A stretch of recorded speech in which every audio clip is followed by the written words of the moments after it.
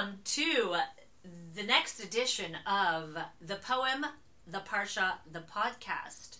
Today we have again a double ParSHA, Behar, Bechukotai, and I'm Rivi. And I'm Adrian. And we are thrilled to be talking about ParSHAt and poetry. We absolutely are. Rivi, why don't you introduce the ParSHAt, and I will say a little bit about the poem, because I think this week's poem is particularly special as we think about where we are in the world today and how that place relates to where we are in the Torah. And isn't that what it means to be a ParSHA person? Absolutely. The ParSHA always connects to what we're going through. The ParSHA always connects to what we're going through, and then I feel like we add this extra special layer to it when we include the poem. So we've got sort of layers of meaning, and we've got layers of place. And I really think this poem and this ParSHA speaks to the idea of place. As do I. And to me, what really stands out in this ParSHA, Behar, Bechukotai, is land and place. Mm-hmm. And we're told right away that as soon as ParSHAt Behar begins, that when you come into the land, Vishavta haaretz Shabbat laHashem, that the land must rest, a rest to God. And right there comes the central animating idea around the Jewish approach to this earth, which is, it's not ours. It belongs to the Lord. By the grace of God go I. Each one of us writes into a book as soon as we get it, LaHashem haaretz umla'ah. This, how can I say this book belongs to me? Everything belongs to God. And the earth itself belongs to God. And we're going to explore in Behar the tension of ownership. What does it mean that it says, I own this land? How do I own a person? And what happens when the land and the person go back and return, whether it's Shemitah or Yovel, and poor are coming into my land and taking my produce? But wait, is it yours or is it the Lord's? I think that we've got that, right? We've got the question of ownership, and then I think we've got the question of ownership of the actual halacha that are in this parsha. I read this really interesting essay, Dvar Torah, this morning about how this parsha makes us sort of sit with the ideas that we are not comfortable with. You know, we've got the idea of Shemitah, and the underlying sort of slavery pinnings that come with that. That's not a good feeling. It's not good to sit with that. But this particular scholar said, it is our job to sit with those uncomfortable feelings. It is our job, this is we inherited this, and it is our job to sit with those feelings. And this parsha might not make us feel good, but we have to be fully present in that not feeling good if we are going to learn anything from this parsha.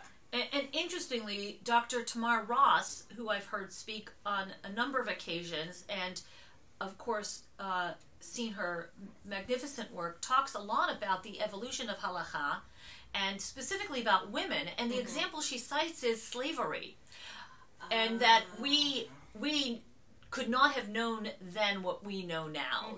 That civilization was not there. There was a simple idea of slavery, and that word just hurts even to say it. That we have a more redemptive approach to the Hebrew slave is a bit of a comfort, yet we still enslave. And so how do we grapple with that? How do we even say the words without addressing it somehow? But Tamar Ross's approach is just as we had to evolve as humans to recognize that slavery is deeply immoral, so too halacha evolves in regard to different issues around women, and continues to evolve and continues to become right, so to speak, with the time, though our Torah is, of course, eternal. Yes. One last word, the ParSHAt Bechukotai. If we're feeling not so comfy in Behar, friends, Bechukotai definitely is not a huge comfort. It is, of course, the Torah portion of one of the two central Torah portions that have rebuke in them.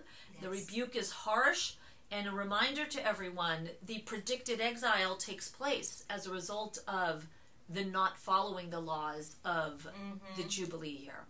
All right, it's time for a poem. The poem. So this week, speaking of rebuke, speaking of discomfort, speaking of really complicated feelings, I think Langston Hughes is going to bring us a particular type of rebuke. Langston Hughes is a very famous poet. He was a playwright, he was a novelist, he was a poet, he was so many things. He was a Black American, and wrote almost exclusively on the early 20th century Black experience.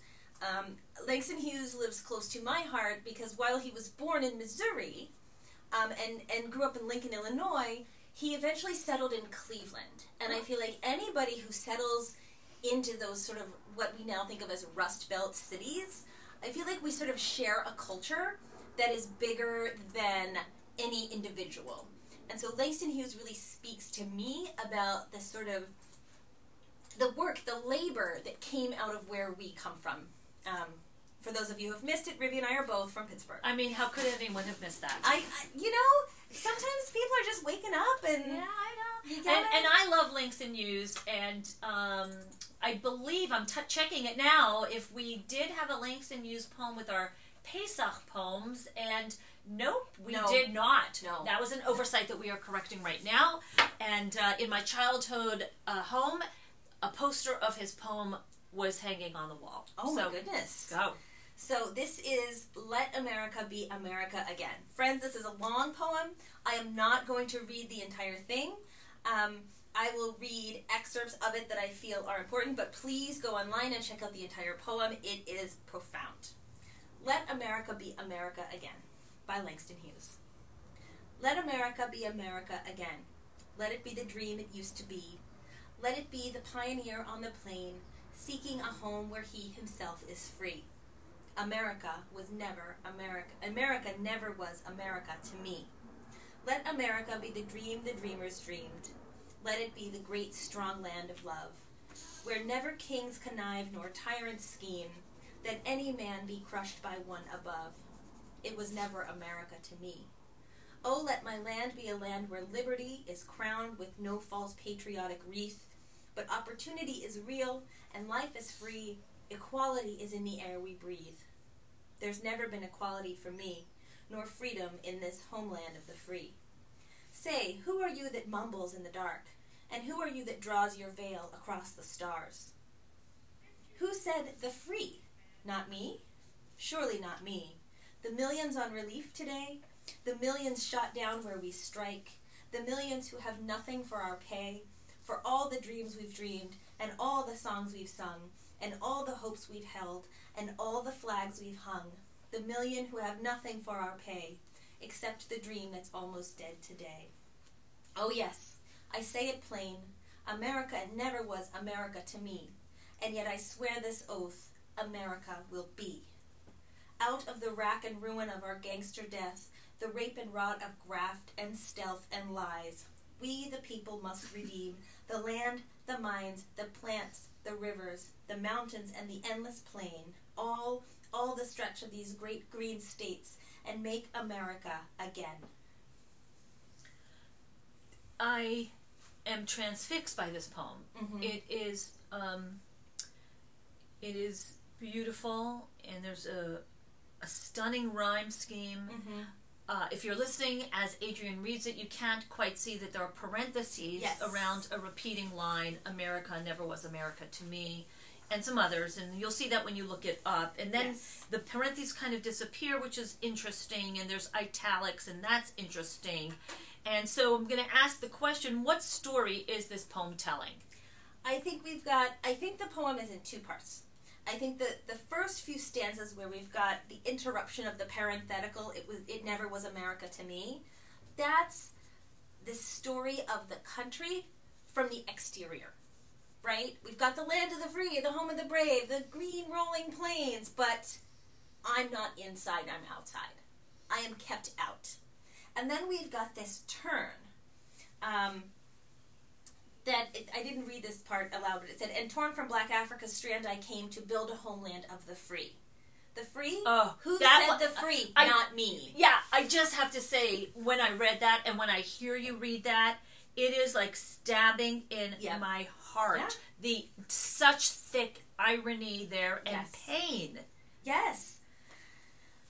The million, surely not me, the millions on relief today. And so then this outsider brings others inside with him, right? We've got the poor, we've got the exploited, we've got the and yet, among the sort of poor and the exploited and the outside, we've also got this hope.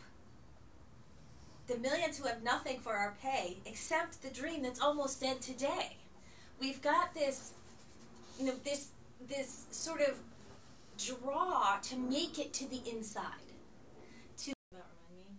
Oh, never mind. And so you have all these multiplicity of layers here between the poem and the parsha and the land. Yes. And the only thing I was going to add to that is that there's also, this poem that acts as a rallying cry, I think is sort of reminiscent of the idea of the Torah speaking to us, of that moment of, here is the text speaking to us and giving us a directive, right? Here is Hugh's speaker speaking to them, the people, right? The capital P, people, of go out and make the land your own. Go out and claim the America that you need the country to be. And maybe this is a great line right here for us to pull it all together. Yes. We must take back our land again, America.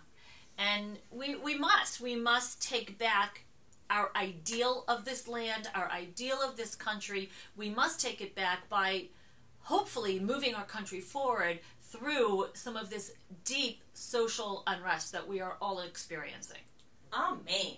And some, I must say, more painfully than others. Yes, deeply painful. But I think also that in pain comes hope. And without hope and without Torah, then we cannot press on. You know what? Make America again. Notice I didn't say make America great again. Okay. No. All right. Signing off. Thank you so much. Thank you. Shabbat Shalom. Shabbat Shalom.